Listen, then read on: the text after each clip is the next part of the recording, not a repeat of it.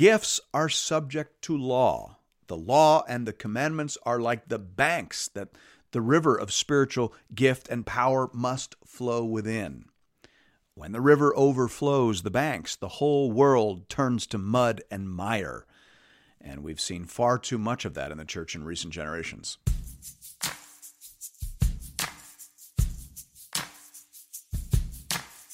Welcome to Into the Word with Paul Carter. I'm your host, Woody Woodland. Gifts are subject to law. Spiritual gifts are given to build up the church, Old Testament and New, and so they must be used and exercised in particular ways. Here to tell us more about that is our Bible teacher at Into the Word, Pastor Paul Carter. Your word is a lamp unto my feet. If you have your Bible with you, I'd love for you to open it now to Exodus chapter 31. This chapter brings us to the end of a section within the book that began at Exodus 20, verse 1. Douglas Stewart puts it this way: since oral reception of the Ten Commandments began the whole process of legal revelation on Sinai in the first place, 20 verse 1, it becomes obvious that 20 verse 1 through chapter 31 verse 18, concluding with the description of written reception of the Ten Commandments, forms a coherent unit, and that unit is nearing its end with the present commands, closed quote. I think it'd be difficult to argue with that analysis. Chapters 32 to 34 are narrative in form and will tell the story of Israel's rebellion and the remarkably gracious covenant renewal that immediately followed. And then chapters 35 to 40 will tell the story of how the tabernacle was actually built and finally erected and visibly and gloriously indwelt by the presence of the Lord. So we are standing upon a hinge, as it were, in the book of Exodus. Instructions have been given, and now a team will be assembled and some parameters established, and thus shall conclude Moses' fifth journey up the holy mountain to meet with God. Hear now the word of the Lord, beginning at verse 1. The Lord said to Moses, "See, I have called by name Bezalel, the son of Uri, son of Hur, of the tribe of Judah, and I have filled him with the Spirit of God, with ability and intelligence, with knowledge and all craftsmanship, to devise artistic designs, to work in gold, silver, and bronze, in cutting stones for setting, and in carving wood, to work in every craft. And behold, I have appointed with him Oholiab, the son of Ahisamach, of the tribe of Dan. And I have given to all able men ability, that they may make all that I have commanded you, the tent of meeting, and the ark of the testimony, and the mercy seat that is on it, and all the furnishings of the tent, the table and its utensils, and the pure lampstand with all its utensils, and the altar of incense, and the altar of burnt offering with all its utensils, and the basin and its stand, and the finely worked garments, the holy garments for Aaron the priest, and the garments of his son, for their service as priests, and the anointing oil, and the fragrant incense for the holy place.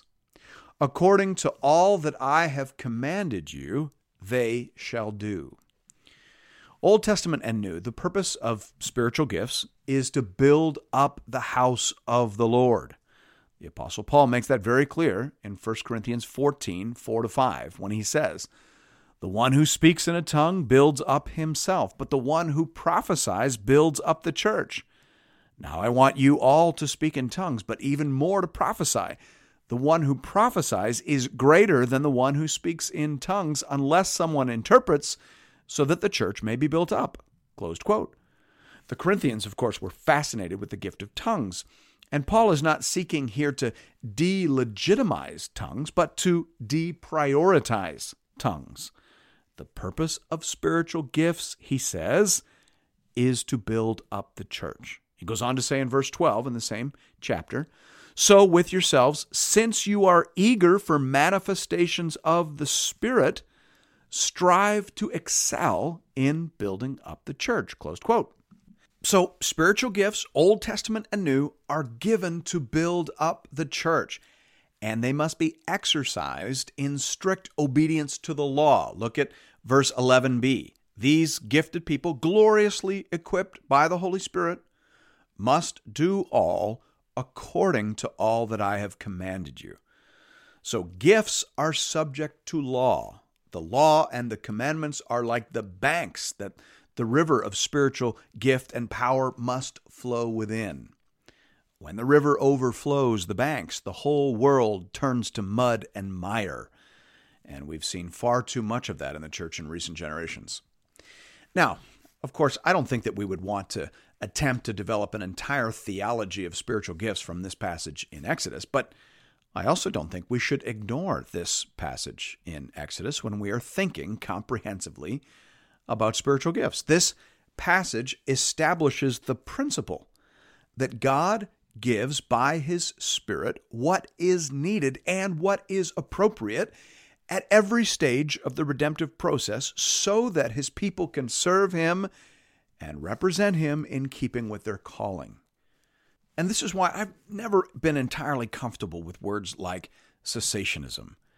A gift may certainly cease. God may give a certain gift for a certain season, for a particular reason, and then the reason may be fully met, and thus the gift may no longer be required. But should a similar need arise again in the future, God would by no means be restrained from giving it again. God is sovereign over the gifts. He knows what He is doing, and He gives what is required so that we, as His people, can give Him glory. Thanks be to God. I prefer to leave it at that. Pastor Paul, let me jump in here for a second because I really like how you said that. I do feel like the whole spiritual gift conversation tends to land in the ditch on either side of the road that we see in Holy Scripture. Some people do kind of seem obsessed with certain gifts, and that's probably not good. But other people tend to make pronouncements about those gifts that seem to go beyond what we see in the Bible too. So maybe unpack that middle road that you were talking about there in the program audio, because it seems like that road is really hard to find and almost impossible to hold in the modern day church. Yeah, I think a lot of the times we're more reactionary in our theology than we'd like to admit. We all like to think that we're pulling our beliefs out of the text. Certainly in my circles, we like to tell ourselves that. And on our best days, that's probably true. More often than not, however, we're human beings, and we need to acknowledge that sometimes we're just doing what we've seen done, and sometimes we're really just reacting to what we've seen done. Yeah, kind of like how as parents, we're always either imitating our own parents or overreacting to what our parents did instead of taking our parenting philosophy out of the pages of the Bible. Yes, exactly. We are reacting instead of thinking more often than probably we'd all like to admit. So when it comes to spiritual gifts, I think some people are just repeating what has been said to them instead of doing the hard work and building a biblical approach to this matter. While other people are often just reacting to excesses and abuses that they've personally experienced. So some people are saying, well, I don't want to be one of those people obsessed with speaking in tongues, so I'm going to say that no one speaks in tongues by the Spirit of God. Well, that would be hard to support biblically, since the Apostle Paul says in 1 Corinthians 14, verse 5, I want you all to speak in tongues. So why would we forbid or deny what the Apostle Paul affirms and commands? That doesn't make sense to me. But neither does it make sense to elevate speaking in tongues as if it is the one true sign gift, and as if you don't have it, you might not even be a Christian. When the Apostle Paul also says, I would rather speak 5 words with my mind in order to instruct others than 10,000 words in a tongue. 1 Corinthians 14:19. So Paul says that it's better to speak for 5 seconds with your mind, better to share a Bible verse and a related encouragement for 5 seconds than to speak for an hour in tongues. That's the ratio. That's the hierarchy that exists in Paul's mind. He is saying that speaking in tongues is real. It's a real spiritual gift, and therefore I'd be happy if everyone had it. But then he says, it's not the most important gift. In fact, 5 words of straight up Bible encouragement is worth more than 10,000 words in a tongue. So the Bible says that speaking in tongues is real, but it is not ultimate. It is a lesser gift. But it is almost impossible to find an evangelical today who holds that perspective, even though it is the perspective clearly taught in the Bible. Folks tend to either deny it or idolize it instead of just letting God be God. Yeah, I like what you said in the program audio about trusting God to give out whatever tools he thinks are required for each stage of the job, or something to that effect. Yeah, I think the simplest approach and the most biblical approach is just to say that God is sovereign over the giving of the gifts. He's the master of the tool shed. He knows what gifts are needed during each stage of the project. Some tools might be necessary when you're laying the foundation that are not necessary when you're installing the windows on the third floor. So, to put feet on this, we might go back centuries when a certain gift is not widely known. Well, so be it. But then all of a sudden it might come back. That's fine too. God knows what he's doing. So I say we leave those sorts of decisions up to him. So what if someone says, though, I have a certain gift, and therefore I should be given the opportunity to use that gift in this church? What do we do then? Well, first of all, I get very nervous whenever someone talks like that because the church is not a stage for you to display your gift on. The church is a group of people serving each other and serving Christ. So no one gets to demand a platform for the display of their gifts. That's a huge red flag for me. Rather, I think you should go to the leaders of your church and say instead, how can I help? What needs doing? How can I contribute to what this group is doing for the glory of God and the good of the people in this city? That's a way better question. And then I would say, expect to discover within your community the gifts that best align with the opportunities and particular callings that God has assigned to you. I love what the Apostle Paul says in Ephesians 2:10. He says, for we are what he has made us to be, created in Christ Jesus for good works, which God prepared beforehand to be our way of life. So there's a connection between what God calls us to do and how God equips us. So pay attention to those connections. What has God called your group to do? What opportunities has he opened up for you? Where are you in the development stage of that opportunity? Figure those things out and then look for gifts and equippings that correspond to those good works which he has prepared in advance to be your way of life. Yeah, that's really good. I love the idea of starting with the good works he has prepared for us and then looking to see and identify the gifts and abilities that correspond to that need and that particular stage of the project, which is very much like what we are seeing here in Exodus 31. So let's jump back into that story now at verse 12. And the Lord said to Moses, you are to speak to the people of Israel and say, above all, you shall keep my Sabbaths. For this is a sign between me and you throughout your generations, that you may know that I, the Lord, sanctify you. You shall keep the Sabbath, because it is holy for you. Everyone who profanes it shall be put to death. Whoever does any work on it, that soul shall be cut off from his people. 6 days shall work be done. But the seventh day is a Sabbath of solemn rest, holy to the Lord. Whoever does any work on the Sabbath day shall be put to death. Therefore the people of Israel shall keep the Sabbath, observing the Sabbath throughout their generations, as a covenant forever. It is a sign forever between me and the people of Israel, that in 6 days the Lord made heaven and earth, and on the seventh day he rested and was refreshed.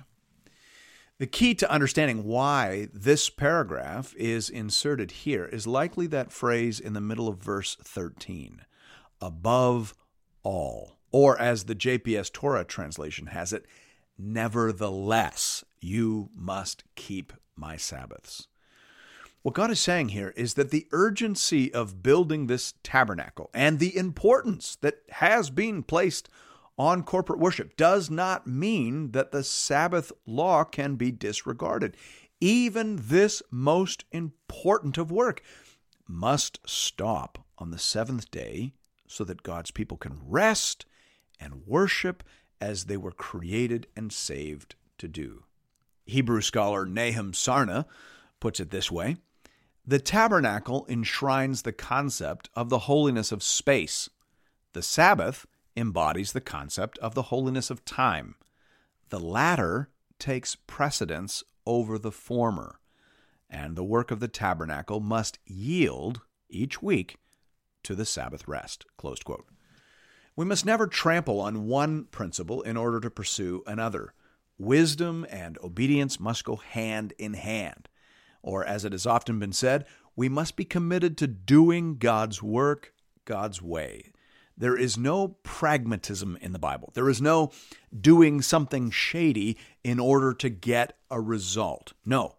Above all, God says, keep my Sabbaths. Despite the urgency of the task, obey me, trust me. Come away from your labors and rest. Verse 17 says that this Sabbath rest, even in the midst of urgent labors, is to be a sign forever between God and the people of Israel. And it must have been. It was one of those things that marked off the Jews as distinctive from their neighbors. It was a demonstration of faith. It was a sign and a clear indicator to all of their surrounding peoples and neighbors that these people were about more than simply work and profit. These people were living essentially God-centered lives. That was the idea. And of course, as Christians, we're very interested in precisely how this principle ought to be transposed into a New Testament key. God willing, I plan to do an excursus episode on the principle of Sabbath at the conclusion of this series. But for now, J. Alec Motyer gets us moving and thinking in the right direction.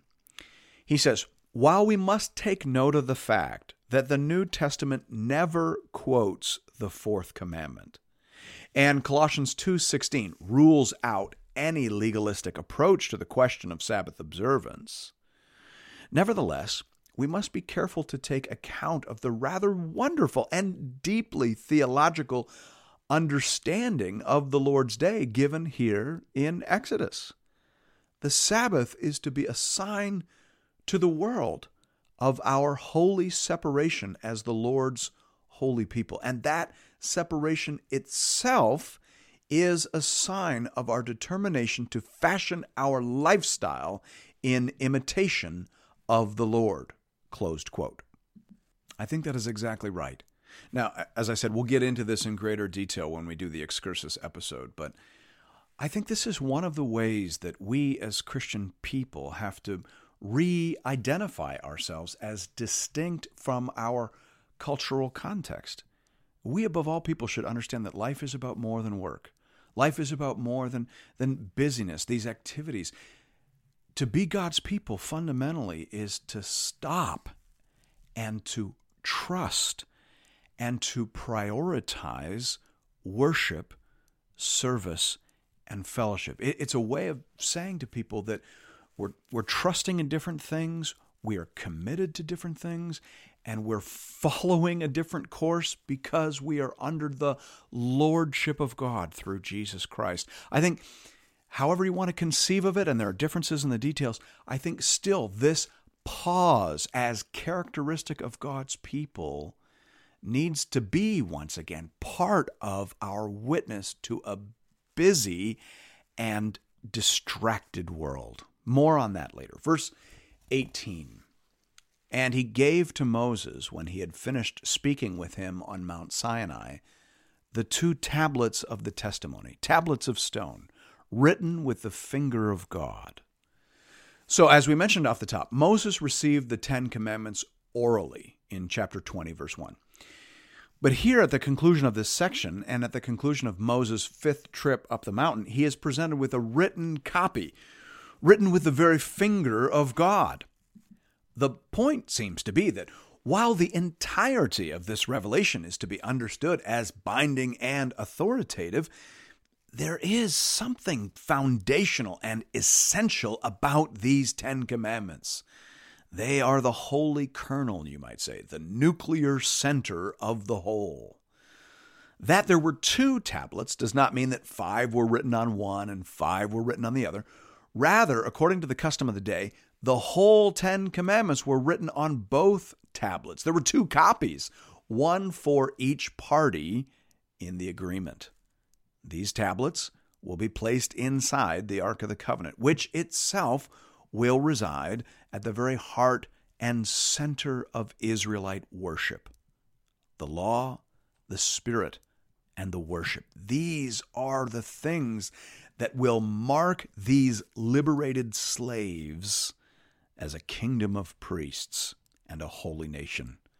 Thanks be to God.